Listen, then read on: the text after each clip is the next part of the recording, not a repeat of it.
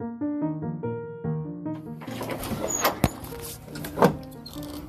wow, this is beautiful out here. Let's check on this chicken. Smells good. Woo, looks good. Hey, what's going on? I didn't know you were listening over there. How's it going? Welcome to Gordon Speaks. We're just a variety show that talks about various topics, man, ranging from music to horror movies, to cultivation, to travel, to quantum physics.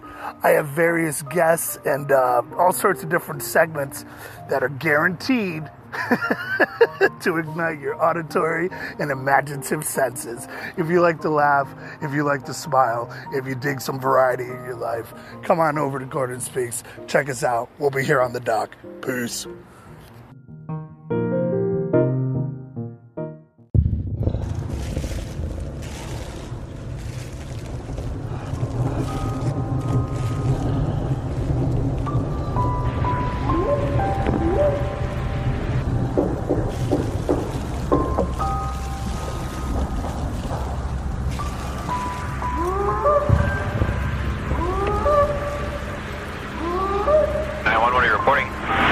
I got a strange going on out here. Something just killed my dog. Something killed your dog? My dog went flying through the air over the trees. I don't know how it did it. Okay. Damn it, I'm really confused. All I saw was my dog coming over the fence, and he was dead when she hit the ground. I didn't see any cars. All I saw was my dog coming over the fence. What?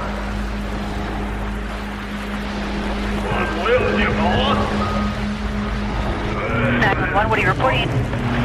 We got someone or something crawling around out here. Did you see what it was? Was it a person or an animal or?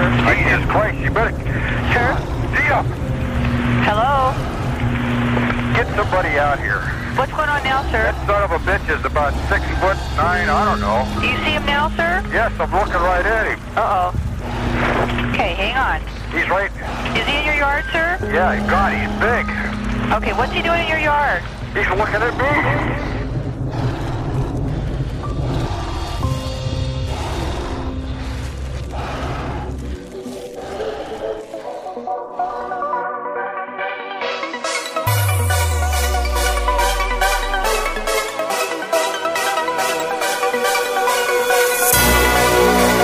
Somebody along the line said that the universe is not only stranger than you think, it's stranger than you can think.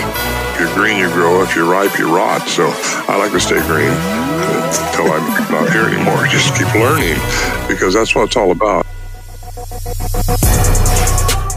Hello, everybody. You are listening to Bigfoot and the Citizen Scientist podcast. I'm your host, Tyler, and I want to thank you for being here.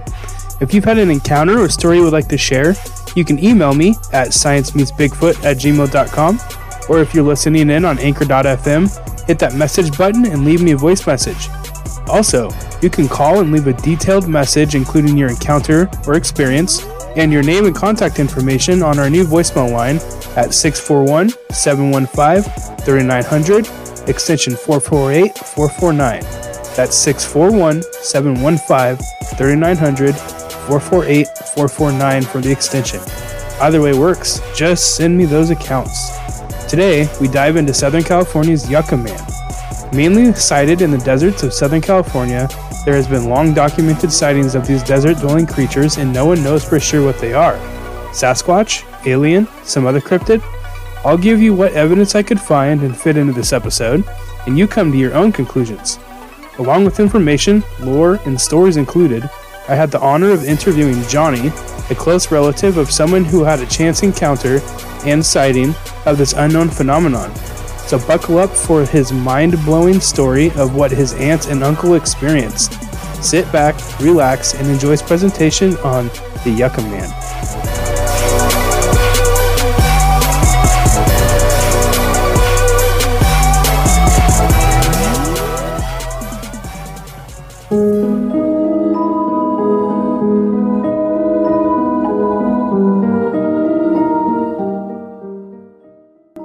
One Southern California resident is sure she spotted one in the forest in Lake Arrowhead. And now, Free Enterprise reports she is filing a lawsuit against the state of California to recognize and protect the species. Claudia Ackley claims she saw the creature in a tree while on a hike with her 2 daughters. She even got a cell phone video, which ABC 30 reported, but it was nearly dark and the video is less than convincing. When she called local authorities, they dismissed it and assured her it was just a bear. But she claims she knows what she saw. He looked like a Neanderthal man, with hair all over him. She said about the creature, her lawsuit hopes to force the state to officially recognize the species in order to protect the creature and the public. In the meantime, Ackley is leaving out fruit and snacks in hopes of making contact once again.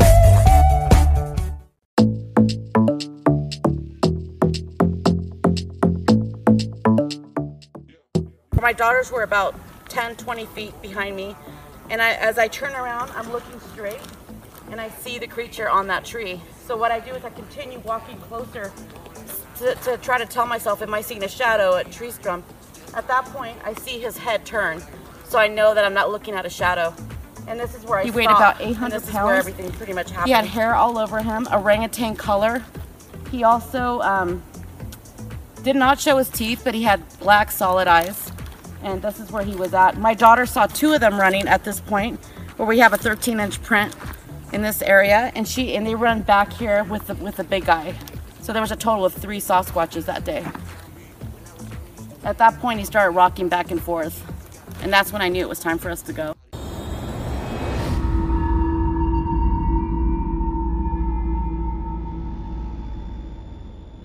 Kern Valley, California. This happened in 1973 or 1974 in the Kern Valley near the Kern River, California. The woman was 18 years old at the time, and she was staying with a 17-year-old friend. The girls were sleeping in an 8-foot trailer outside the friend's home, while her 2 brothers were sleeping in another trailer nearby.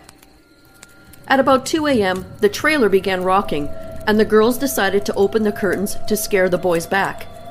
Upon opening the curtains, they saw a 10 to 11-inch wide face with glowing red eyes. It had broad shoulders, and that was all they could see. They later estimated its height at approximately 8 feet. The girls ran to the boys' trailer, but the boys had already run into the house. In the morning, they saw that the trailer the girls had been in was tipped over.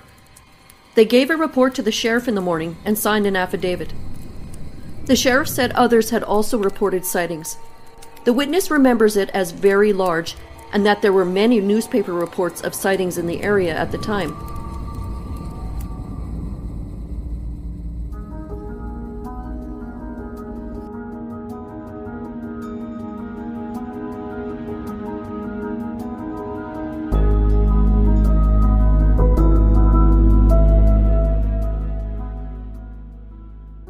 There are many versions of the age-old story. A Marine is assigned to a remote area of 29 Palms when he suddenly finds himself alone, in the dark, and being circled by a wild, growling beast. He pulls up his weapon and flashlight to see an 8-foot-tall hairy creature on 2 legs with glowing red eyes. The Marine then is either knocked cold or passes out from fear, awakening to find his weapon bent or broken in half. Another Marine survives his encounter with the Yucca Man, a Bigfoot-like beast of military legend, and the story is given new life. Yucca Man sightings have persisted among military personnel as late as 2009. He goes by a number of names, including the Mojave Bigfoot, the Sierra Highway Devil, and even the slightly endearing nickname Marvin of the Mojave. His appearance is not limited to the relative recent arrival of the Marine Corps' Air Ground Combat Center. The native tribes tell stories of hairy devils who have lived in the deserts among the Joshua trees for as long as native tribes have been around. As the area around the San Bernardino Mountains began to develop in the middle of the 20th century, it seems the wild man, the Yucca Man, were pushed out of their native habitat and headfirst into developing civilization. Strange reports of large bipedal beasts were reported as far west as Palmdale and Edwards Air Force Base. Unlike traditional Bigfoot sightings, the Yucca Man was said to be huge, scary, aggressive, fast, and threatening. It was at Edwards Air Force Base, with its numerous security cameras, that reports of the Yucca Man were said to be captured on video. More strange than that, the wild men were said to have actually been caught on camera moving through the guarded, secure underground tunnels that hide the U.S. military's most advanced top-secret technology. In the 1960s and the 1970s, U.S. Air Force police units would be sent on wild goose chases in the catacombs of Edwards tunnels after the men, who would suddenly just disappear. On Edwards AFB, however, the beast had blue eyes, not red. The blue eyes, according to one air policeman who was caught alone with the beast, was said to be 4 inches apart, the eyes of a predator, and rise 7 feet off the ground. They glowed blue to the man who was sitting in his police truck. Suddenly, the eyes darted closer and covered half the distance between the animal and the truck in the blink of an eye. As an overwhelming stench filled the air, the airman took a disturbance call and drove off. The airmen called it Blue Eyes for the rest of their time in the desert, and they still talk about him to this day.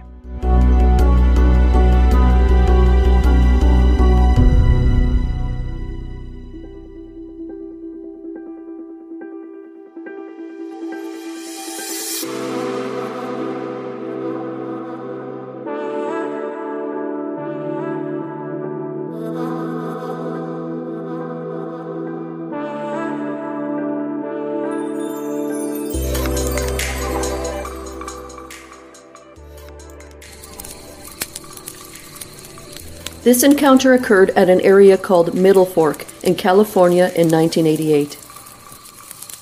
I had a very up-close encounter in June 1988 on the North Fork of California's Great Feather River between LaPorte and Quincy in a very isolated area. This area takes 3 days to hike in and 4 days to hike out.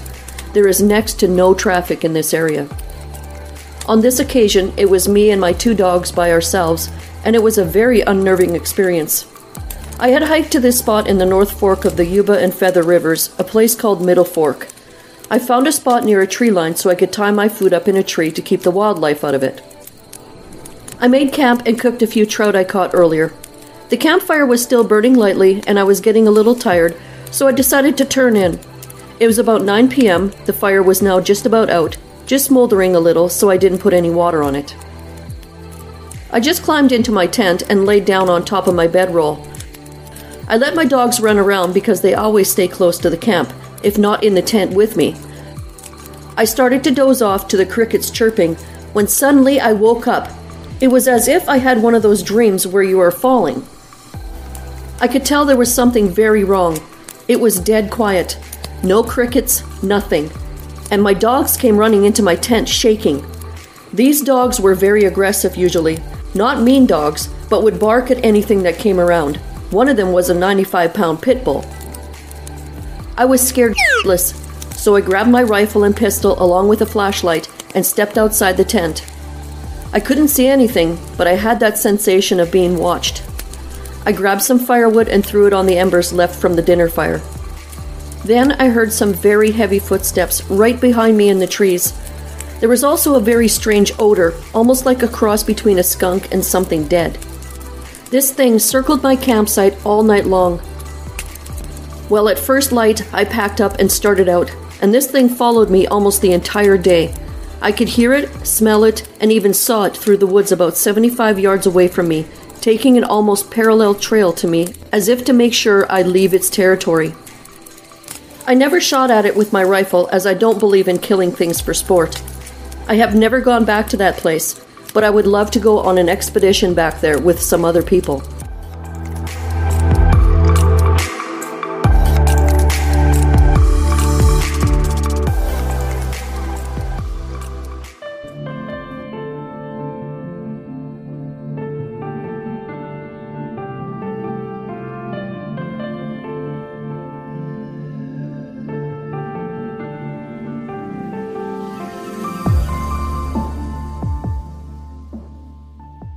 Crescent City, California, August 1995. My wife and I went on what we thought would be our dream vacation. We flew into Portland, Oregon, and rented a car at the airport. Our plan was to sightsee around Portland a few days before continuing with the rest of the vacation. Then we drove Highway 99 west to Highway 18 over to I-101 south. We were going to take a few days to drive down to San Francisco. So far, everything was going perfect. We put lots of miles behind us before stopping in Crescent City, California that night. We stayed in a hotel just across the street from the marina. We had dinner at the hotel restaurant while we talked about the day's adventures and what we were planning for tomorrow. Then we went back to the room to get some sleep before getting up early and starting on our way. I'm a truck driver by trade, and I like to get started early before the morning traffic starts. We jumped in the car and headed south on 101. It took only 1 minute and Mary was asleep, but she told me to wake her if I saw something for her to look at. It wasn't too long after that when I spotted a beach with black sand, so I pulled over and put the car in park and shut it off. I was going to wake Mary up and see if she wanted to take a walk on the beach. I just started to turn around when I saw something moving out of the corner of my eye. I turned to see this big thing standing right in front of my car. At first I thought it was a bear, until our eyes met. I couldn't move or speak. We just locked eyes for what seemed to be forever. It stood about 6.5 to 7 feet, dark brown matted hair, and was holding what looked to be seaweed, which it used both hands to carry. It didn't seem startled. In fact, I felt it was looking at me with anger in its eyes. It let go a snort, and a glob of snot hit the windshield right in front of my face. It then took 3 or 4 steps and completely crossed the highway while it was still looking at me. It was then when I heard the squeal of tires and the beeping of a horn. The thing disappeared into the woods, and I knew I wasn't the only one to see it that day. I was back on the road in a flash, not even going to ask the other driver if he or she was okay. About a mile down the road, a 4-wheel drive pulled up behind me with flashers on, so I pulled over to the side thinking I was getting a ticket. But it was the other driver. I walked to his Jeep and we started to talk about the event. Then my wife started to get out of the car and I told him not to say anything. I just told her I was asking questions about places to see along the way. I never told anyone about that day, which I still lose sleep over.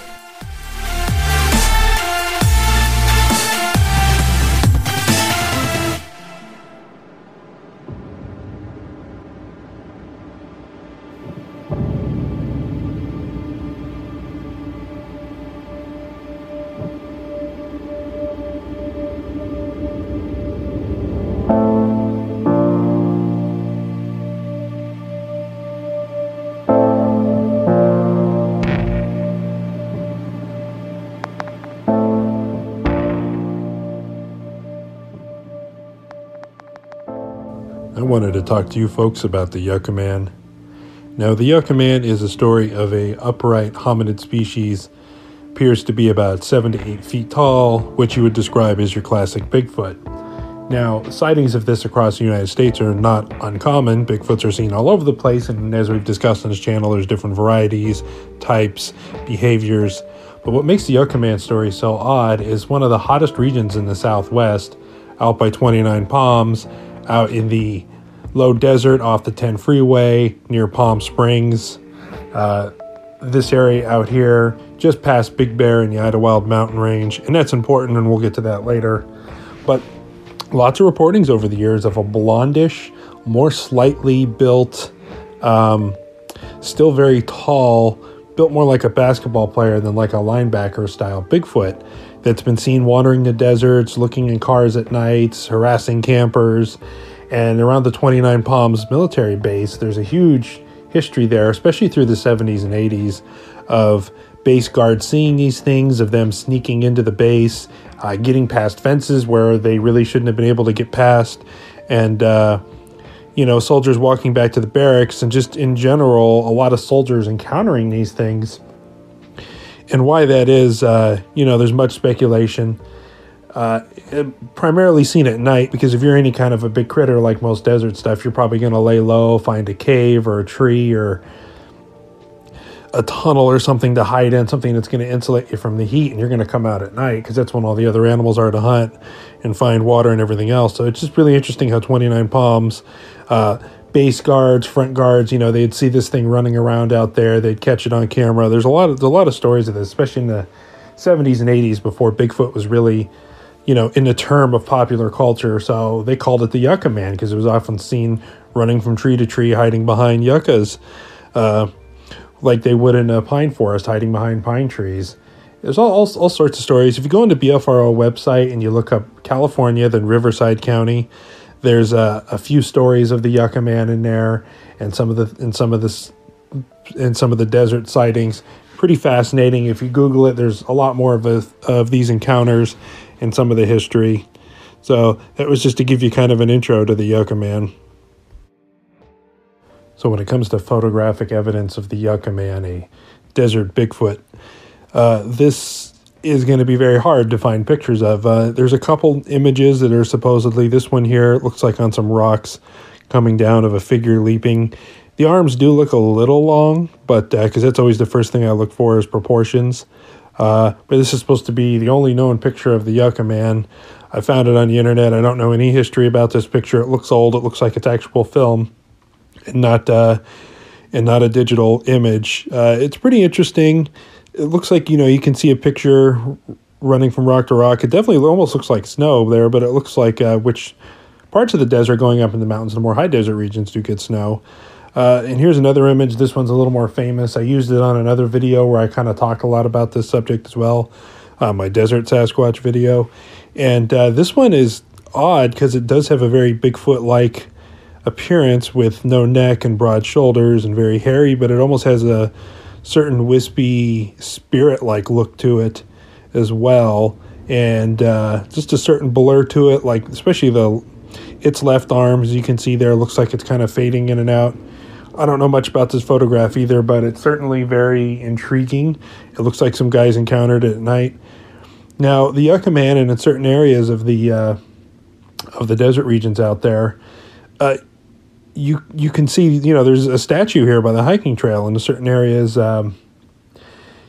It's kind of been a big lore. Now, one of the theories that I have is that these things tend to migrate and probably move around. I doubt in the middle of August, in the hottest part of the year, in the middle of the day, these things would be caught anywhere near out in the open.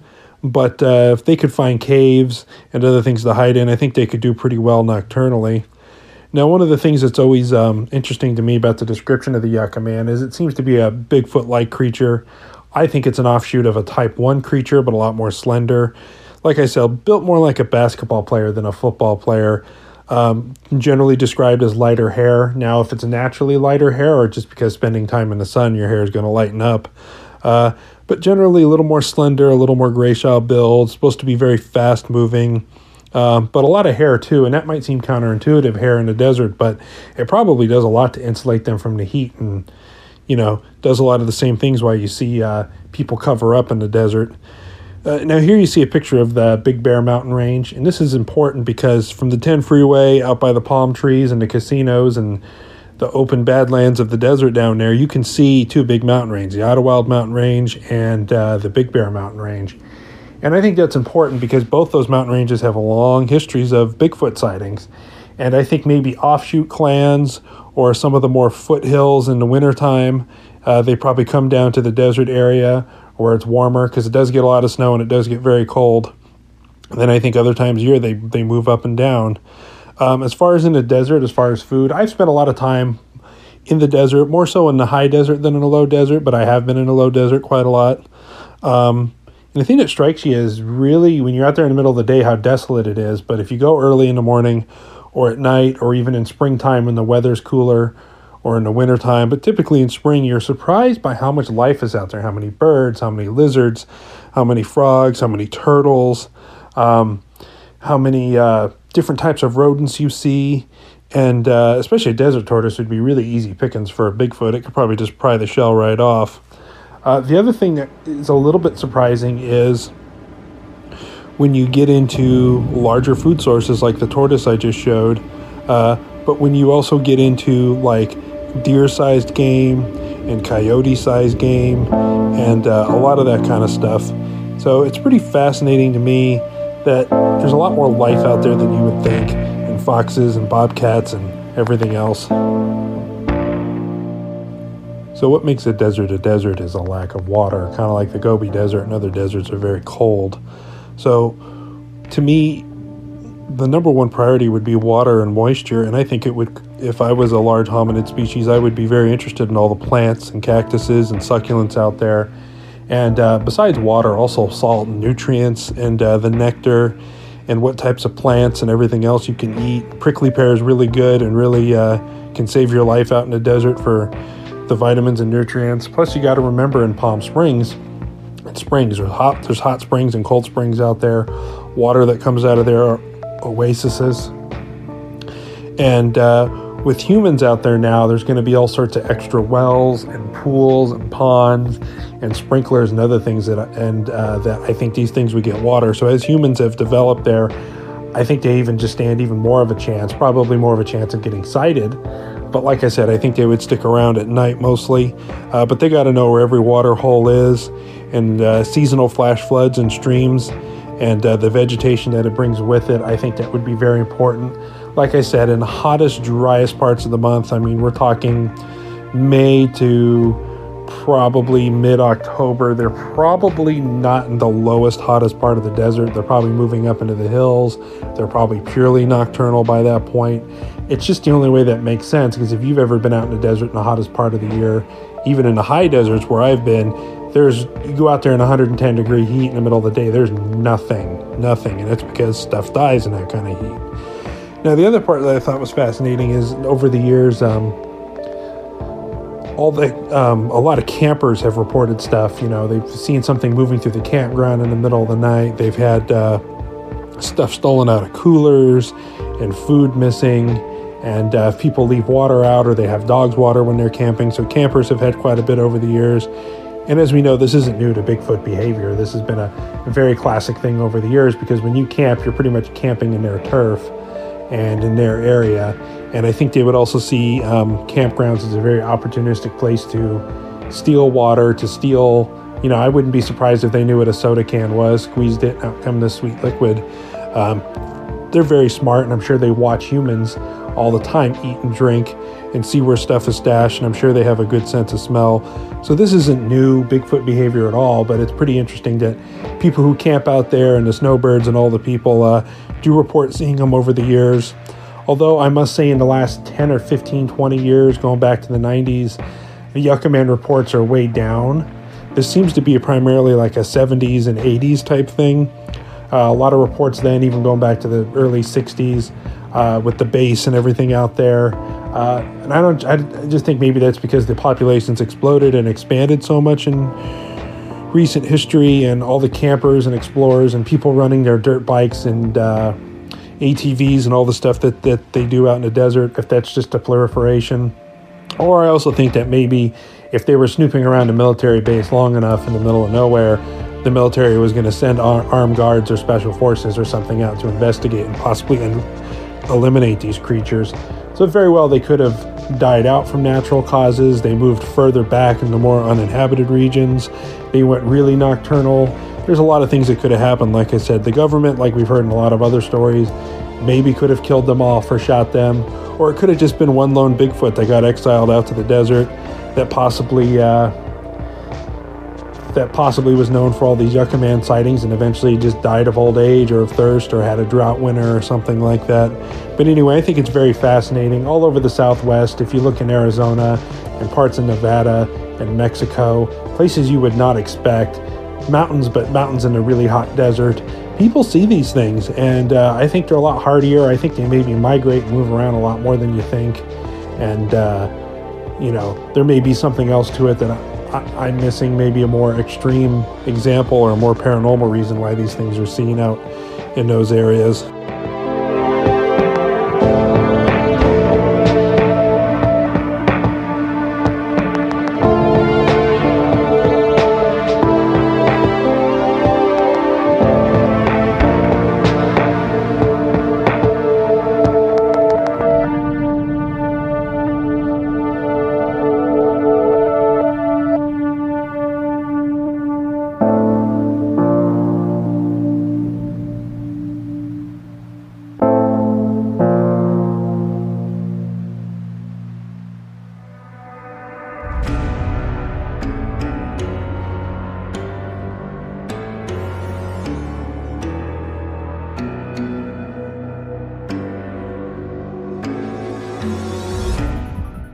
Kennedy Meadows, California, 1970s.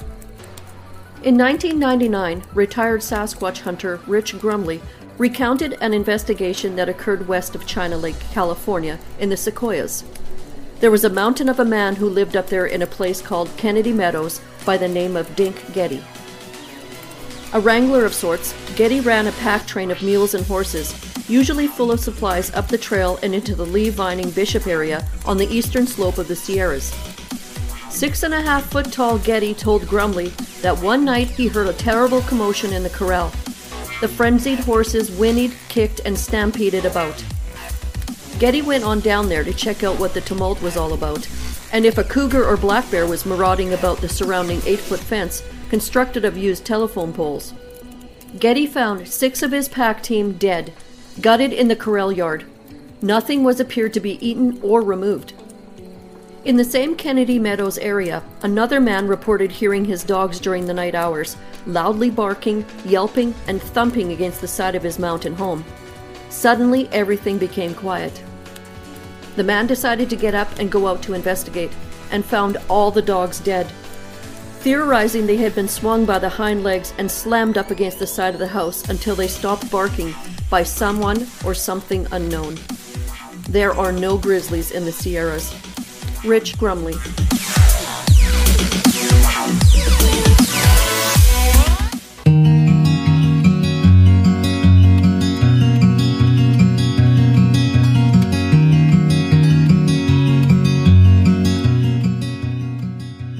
Bear Paw Meadows, Kern River Valley, Kern County, California. My brother and I were on a backpacking trip sometime in mid-1987, if my memory serves me correctly.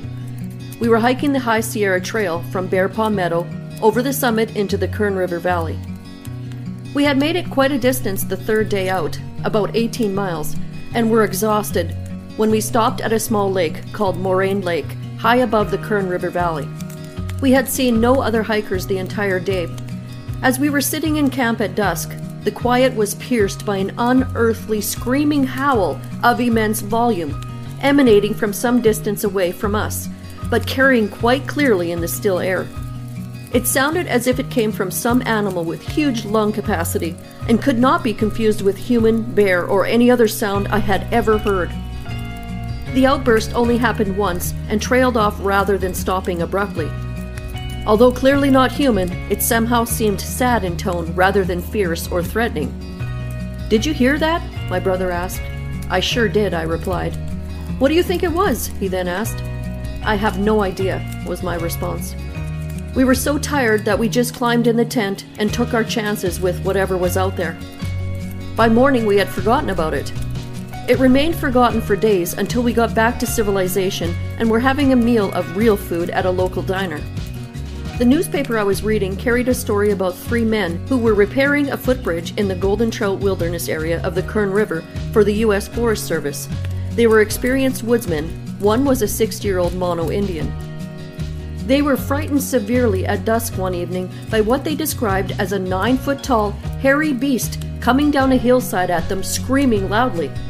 It was a classic Bigfoot sighting, except it was way out of the normal geographic range for sightings, since the Sierras were not a typical Bigfoot area. They fired a shot over its head with a .30-06 rifle, and they were so upset that they packed out to a ranger station that night and made a report to the ranger. The district ranger scoffed at the men, as California rangers are given to do, and told them they had seen a bear or cougar. Feeling insulted, the men replied that they knew what bear and cougars looked and sounded like, and that this creature was different, way different. The ranger accompanied them the next morning to the site and saw some large footprints in gravel, but the substrate was nothing a cast could be made from.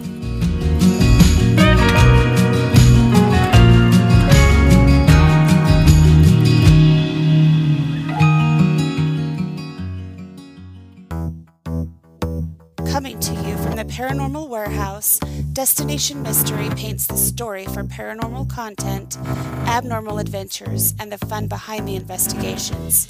Each week, Mike and Melissa will bring a new adventure that includes going to some of the most remote places in the West. They will tell the story behind the investigation and share with you the evidence they discover. This is not your regular paranormal show.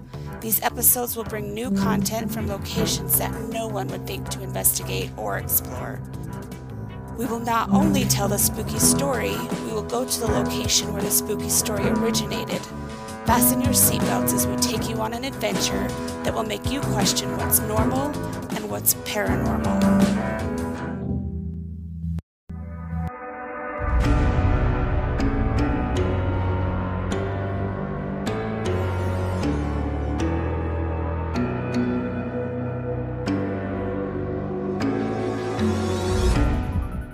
Kennedy Meadows, California, 1970s. In 1999, retired Sasquatch hunter Rich Grumley recounted an investigation that occurred west of China Lake, California, in the Sequoias. There was a mountain of a man who lived up there in a place called Kennedy Meadows by the name of Dink Getty. A wrangler of sorts, Getty ran a pack train of mules and horses, usually full of supplies, up the trail and into the Lee-Vining Bishop area on the eastern slope of the Sierras. 6.5-foot tall Getty told Grumley that one night he heard a terrible commotion in the corral.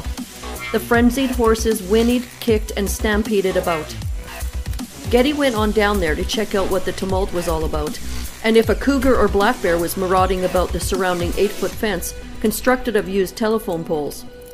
Getty found 6 of his pack team dead, gutted in the corral yard. Nothing was appeared to be eaten or removed. In the same Kennedy Meadows area, another man reported hearing his dogs during the night hours, loudly barking, yelping, and thumping against the side of his mountain home.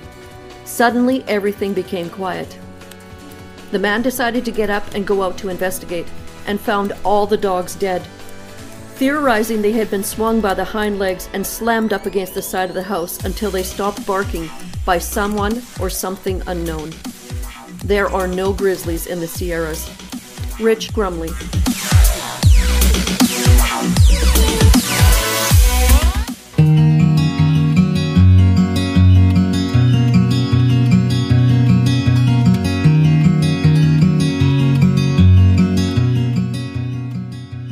Bear Paw Meadows, Kern River Valley, Kern County, California. My brother and I were on a backpacking trip sometime in mid-1987, if my memory serves me correctly. We were hiking the High Sierra Trail from Bear Paw Meadow over the summit into the Kern River Valley. We had made it quite a distance the third day out, about 18 miles, and were exhausted when we stopped at a small lake called Moraine Lake, high above the Kern River Valley. We had seen no other hikers the entire day. As we were sitting in camp at dusk, the quiet was pierced by an unearthly screaming howl of immense volume, emanating from some distance away from us, but carrying quite clearly in the still air.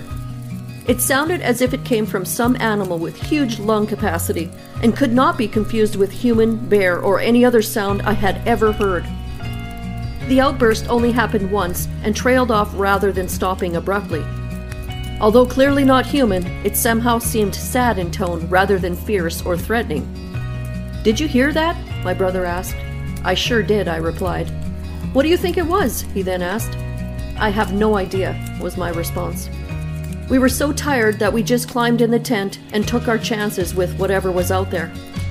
By morning, we had forgotten about it. It remained forgotten for days until we got back to civilization and were having a meal of real food at a local diner. The newspaper I was reading carried a story about 3 men who were repairing a footbridge in the Golden Trout Wilderness area of the Kern River for the U.S. Forest Service. They were experienced woodsmen. One was a 60-year-old Mono Indian. They were frightened severely at dusk one evening by what they described as a 9-foot-tall, hairy beast coming down a hillside at them, screaming loudly. It was a classic Bigfoot sighting, except it was way out of the normal geographic range for sightings, since the Sierras were not a typical Bigfoot area. They fired a shot over its head with a .30-06 rifle, and they were so upset that they packed out to a ranger station that night and made a report to the ranger. The district ranger scoffed at the men, as California rangers are given to do, and told them they had seen a bear or cougar. Feeling insulted, the men replied that they knew what bear and cougars looked and sounded like, and that this creature was different, way different. The ranger accompanied them the next morning to the site and saw some large footprints in gravel, but the substrate was nothing a cast could be made from.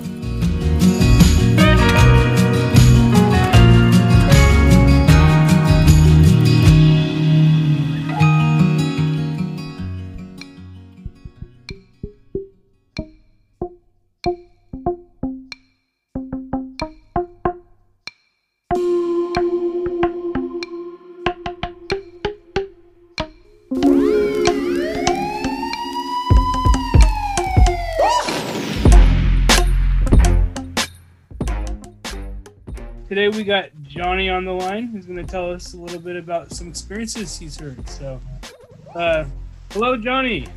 Hello, Tyler. So, Johnny, tell the listeners a little bit about yourself. Don't tell the particulars about where you live or anything, but general area and if anything you want to let people know about yourself.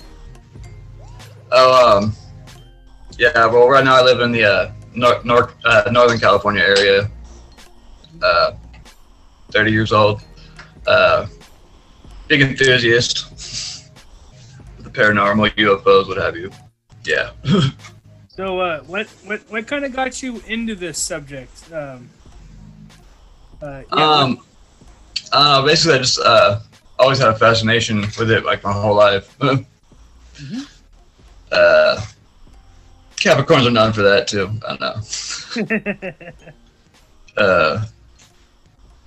Yeah. Basically, the incident happened to my aunt, and then I'm telling her you need to tell people what happened, what you saw, like. Mm-hmm. So I'm out there pushing it. Okay. Well, why don't you take us into it? Tell us the encounter. What happened? Okay. Well, basically, in Southern California, Yucca Valley, she was driving. Her and my uncle were driving home in around the 1990s ish. When they stopped at a stop sign and pretty much these two big creatures came stomping around right in front of their car, and there's two of them, she said, and they're walking in unison, like mirrored, you know what I mean. Everything that one did, they're in the same, in sync, and stomping, and she said she felt the earth shake with each little step. Yeah, they both were walking, turned, looked at her, and then immediately turned right back and kept walking. There was also a pack of wild dogs around them. But yeah, it just kept on marching on, and then they were just scared to death. Okay. That's, yeah. Where approximately when and where did this take place? This was at dusk. It was in pretty much a somewhat residential neighborhood of a town called Yucca Valley. But right on the edge of it was mountain ranges, no housing. So it's it's kind of wandered into, or I don't know what the deal was, but the whole thing was weird. Yeah. I looked into it. She saw a Borrego Sandman, I guess. I've been calling it Yucca Man, but I guess that's not PC. Yeah. For what she saw, yeah. Well, yeah. I've heard of the Yucca Man, Yucca Man stories. I've heard that name before. Right. But yeah. So wow, that must have been. So it was your aunt and uncle that were driving down the road that saw this, or was it just your aunt? It was my aunt and uncle. Okay. Yeah, my aunt's she's still around. My uncle's not, sadly. But okay. And did your aunt know what it was instantly? No. They were just taken back in awe of what these things were. Yeah. They were afraid because they were so big that they were tipped the car over or whatever. Wow. Yeah. So, did your aunt or uncle have any sort of idea about the Sasquatch or any? They did. Yeah. She kept saying, "Oh yeah, it's a new one that they haven't labeled out there." Huh. So okay. She's never heard of it. It wasn't a big. I don't know. It kind of was a Bigfoot. I told her about that. It walked on 4 legs, and I don't know. She said it was only 5 feet, 4 or 5 feet tall, but I don't know. But somehow still massive. Okay. Yeah. Well, do you and they had human faces too. That was another weird thing. The human faces. Yeah, they had human faces. That was the creepiest part because they both looked at her and looked away. Did your aunt or uncle give you a description, if you remember on? Yeah. Of what? Of kind of like what the face looked like? Not so much. She just kept saying a human face. Okay. I just picture a white, I don't know, ish face. Gotcha. Yeah. Out of like this beast. Okay. Do you know, did it have any sort of, did it scare your aunt and uncle? Like, do they have any form of like lasting effects after it, or? Not so much. Oh, go ahead.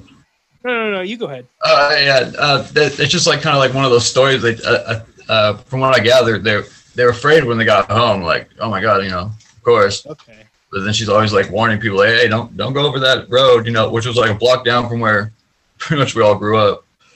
Huh. Don't go down there because that's where I saw those things, like. Huh. That's pretty crazy, man.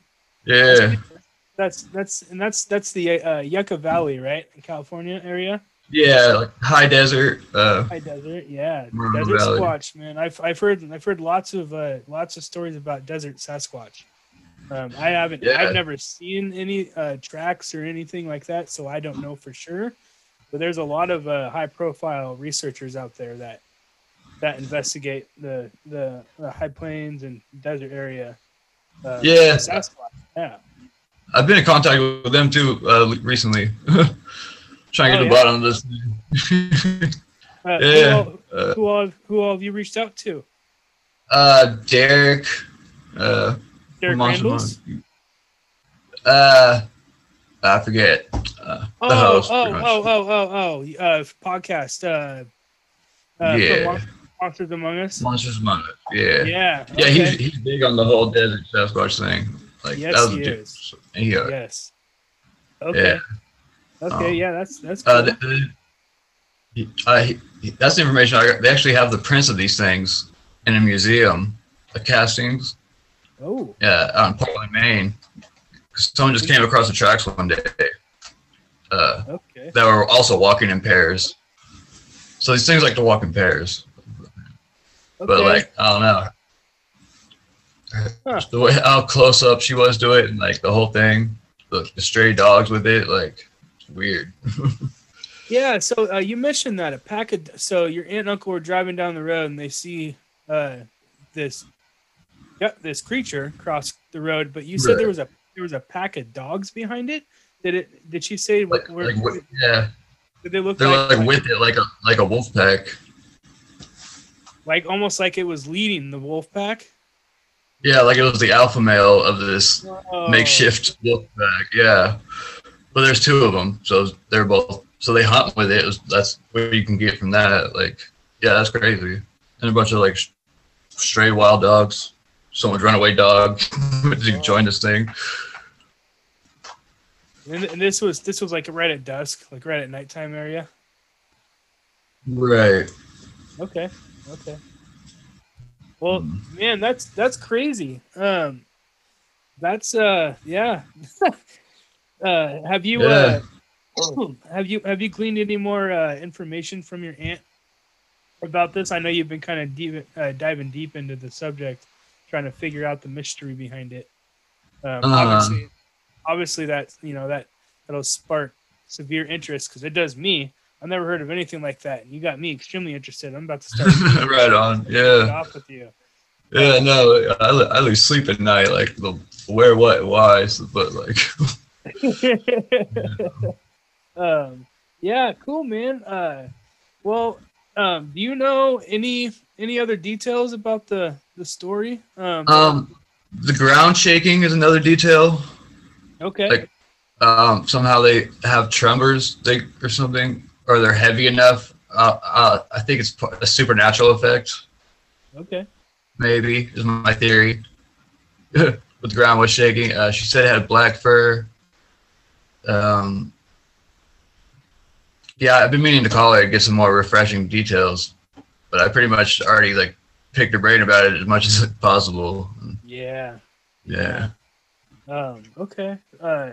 Well, you said, I'm sorry, I know you already said it, but I'm trying to remember. You said there was two creatures, right? Right. Okay, yeah. So it's kind of interesting. And they were obviously bipedal. Did Did she say anything about? Well, quadrupedal. Well, yeah. But semi, it looked like they could stand up. Like, yeah. She said that the front arms were like kind of big and massive, kind of like a gorilla. Like, you know. Oh, okay. So I'm just trying to paint a picture in my mind of how this would look. I was just hearing a conversation with Cliff Berickman on a Zoom call. A couple other people a couple hours ago, and we were talking about bipedalism, quad. You know, them all on all fours, quad.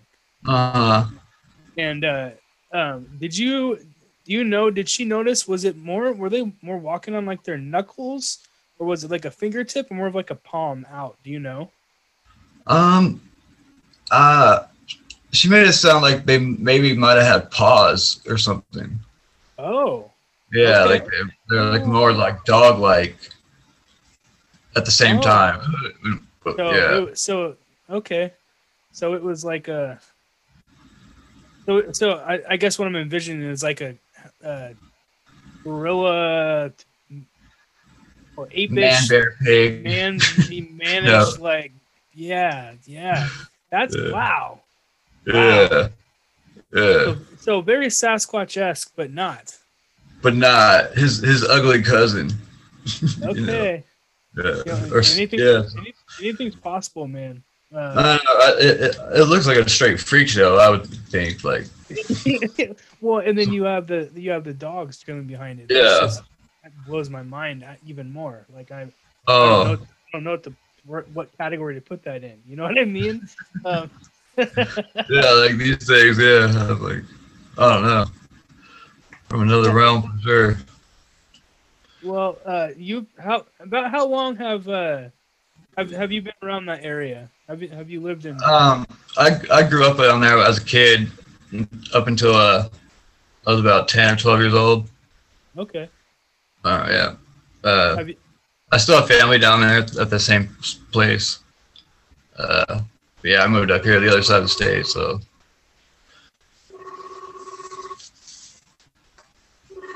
Gotcha. No, I don't know what happened. That was weird. Yeah, I grew up like wandering out in those deserts. Cause you just wander and like find a whole bunch of stuff, people trash, and it's fun as a kid. That's what I was gonna ask. Have you ever come across anything crazy or weird or out of the normal or anything like that? Kind of hanging out there? Not out there. I've had more weird stuff happen up here. I've seen triangular crafts and shadow people. Whoa. Okay. Yeah. Well, a lot of my show is it's all Bigfoot stuff, but I go into quantum physics with the Sasquatch ideology, and everything that you're kind of describing in my mind fits into the quantum. So I believe there was an event that took place around early 2000 that opened up any sort of door, I guess you could say, for quantum physics level entities or beings or whatever to pass through. Which is why I think there's a huge uptick in the supernatural Sasquatch experiences. Right. Does that have anything to do with CERN? Yeah. Yes, it does. Yeah. It does. That's diving into a whole nother aspect of the subject. Yeah. I'm hip to that. I don't mind getting into that side, but I with this show I try to keep a completely scientific aspect. Okay. Too. And not to say that there's not scientific backings on what we're talking about. Right. There is. But it's yeah. So but it just kind of interests me, man. Because I have this theory, and you're the second encounter I've ever heard of some sort of unknown being, not necessarily a Sasquatch, but an unknown being out in the desert area.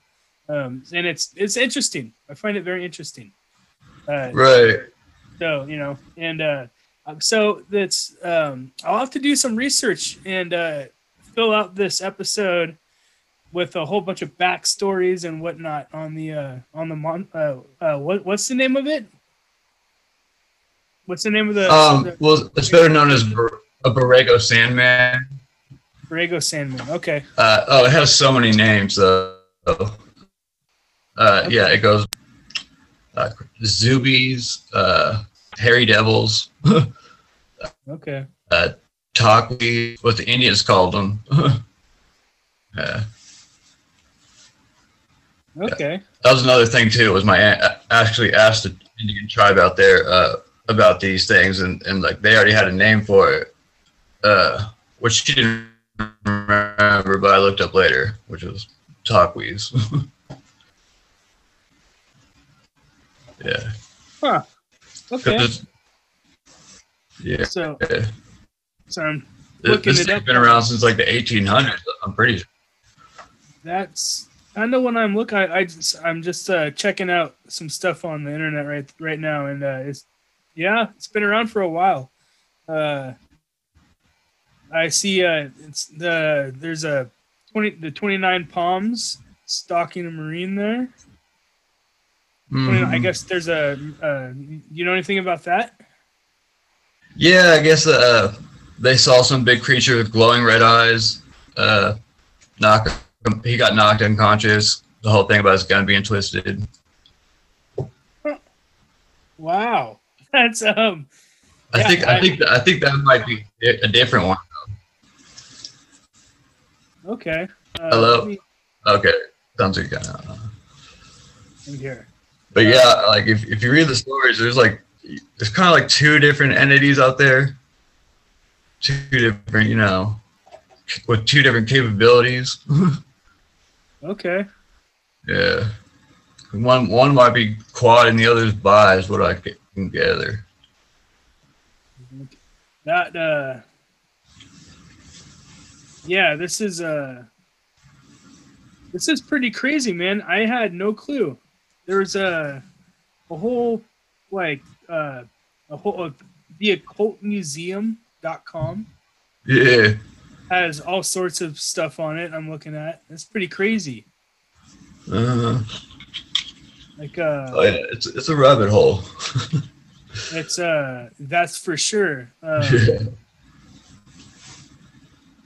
Let's do this so our viewers can see. Got. Oh yeah. Can you see this? Share screen? Yeah, I can see that. Yeah. Okay. Yeah. So this is what I'm pulling off of. You guys can find this on theoccultmuseum.com right here. But it's all here. This is history. First sighting of the Yucca Man was reported in 1971. Marine on guard. Okay, yep. And this goes into, man, this is going to be a great episode, bro. Yeah. It's going to be a great episode. Right on. But yeah. It's pretty epic.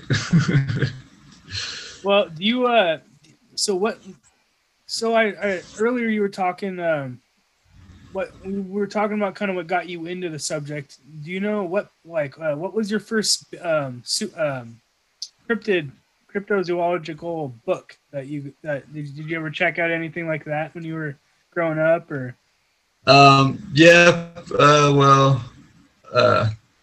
What is it? All the unexplained mysteries books. Yep. My first ones were little kids ones where they're elementary school, but they had each subject on Bigfoot, UFOs, everything, and I remember reading every book on that shelf. And, nice. Couldn't get enough of it. Yeah. Very nice. And then,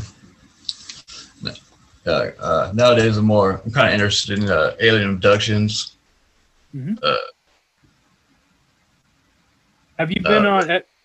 I'm sorry. Go ahead. I wasn't going to say anything else. I was just going to ask you.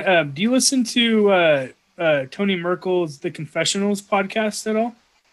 I was looking into it. I haven't reached out to them yet. Or I might have put in a written submission. Yeah, they're him, Tony from the Confessionals podcast, and Wes Germer from this Sasquatch Chronicles podcast just took my interview, and they're both great guys, man. Great interviewers, and I know you're trying to get this story out there, so those two, as well as Derek Hayes, is Monsters Among Us. Derek Hayes, that was it, yeah. Those podcasts, all three of those, are spectacular. You might also want to check out the Paranormal Portal with Brent Thomas. He is a superb guy. He takes all sorts of accounts. You could talk UFOs with him all night long, man. You could talk, those are all great podcasts to try to bring. And I know you've been contacting me and other people, and didn't you contact Bigfoot Radio? Was that Hide and Seek? Is that it? Hide and Seek. That's the one that we were talking about. Another one I just found out about, and it's great, is Forest Floor, FLEUR, Forest Floor podcast, and that's a superb podcast as well. Yeah. Okay. Yeah, I'll have to. Yeah, you should check and they'll all take your story, man. They'll all take it. Yeah, we're all. It's all about collecting data, information. Yeah. And and comparing, and a lot of times you'll get evidence out of that. So Yeah, like this happened in the 1990s and it's been hidden until now. Yeah. But it's crucial to see where these things happen. Well, and like you said, you had when you first emailed me, you were talking about the title. I think was Yucca Man. Right. I was like, what? Never heard of this before. Yucca Man. But then shortly after, I was listening to I forget what podcast it was, but it was someone talking about their experience, and they brought up the name, and I was like, okay, it's one of those things. You never hear it. It's like when you get a car you've never heard of before, and you purchase it. And you start driving around, and all of a sudden you start seeing it everywhere. Oh yeah. Kind of like I remember Google searching it because I'm like, someone else had to have seen these things. So middle, neighborhood, she couldn't be the only ones. I Googled big hairy thing in the desert or creature, and first thing that comes up is Yucca Man. Yeah. I'm like, I guess so. Well, if you do you have anything else you want to conclude tonight with? Big fan. Love what you guys are doing. Cool. I appreciate it. I appreciate it a lot. That means a lot, man. It's I'm looking for a secondary right now. It's just me. Doing all the audio editing and recording and all that stuff. I'm kind of trying to go with a Joe Rogan aspect where I'll have someone backing me up, checking what I'm saying and all that kind of stuff. But classy. Yeah, but until I get there, I'm just doing my best. I appreciate you listening, man, and hitting me up and agreeing to come on. It's awesome, and I'm glad we got a good. Well, it's almost 29 now, so it'll be a good interview. Definitely. Intelligent minds combined. Yes, exactly. And I'm all for hanging out and brainstorming. I had Bigfoot Anonymous Connor Flynn on a couple months ago, and we had almost a 4-hour conversation, man. It was too good for me to have to edit, so I just left a hole. A lot of people, it irritated a lot of people, but there's so much goodness, man. I can't let that go. So that's genuine, yeah. Yeah, but all right, brother. Well, thank you very much for coming on and being a guest. And your aunt's story is incredible. It's gotten me very interested. I'm gonna have to do some deep diving and do a whole hour and some odd minutes on the Yucca Man on this episode when I release it. So, all right, Johnny. Thank you, buddy. We'll see you soon. All right, thank you.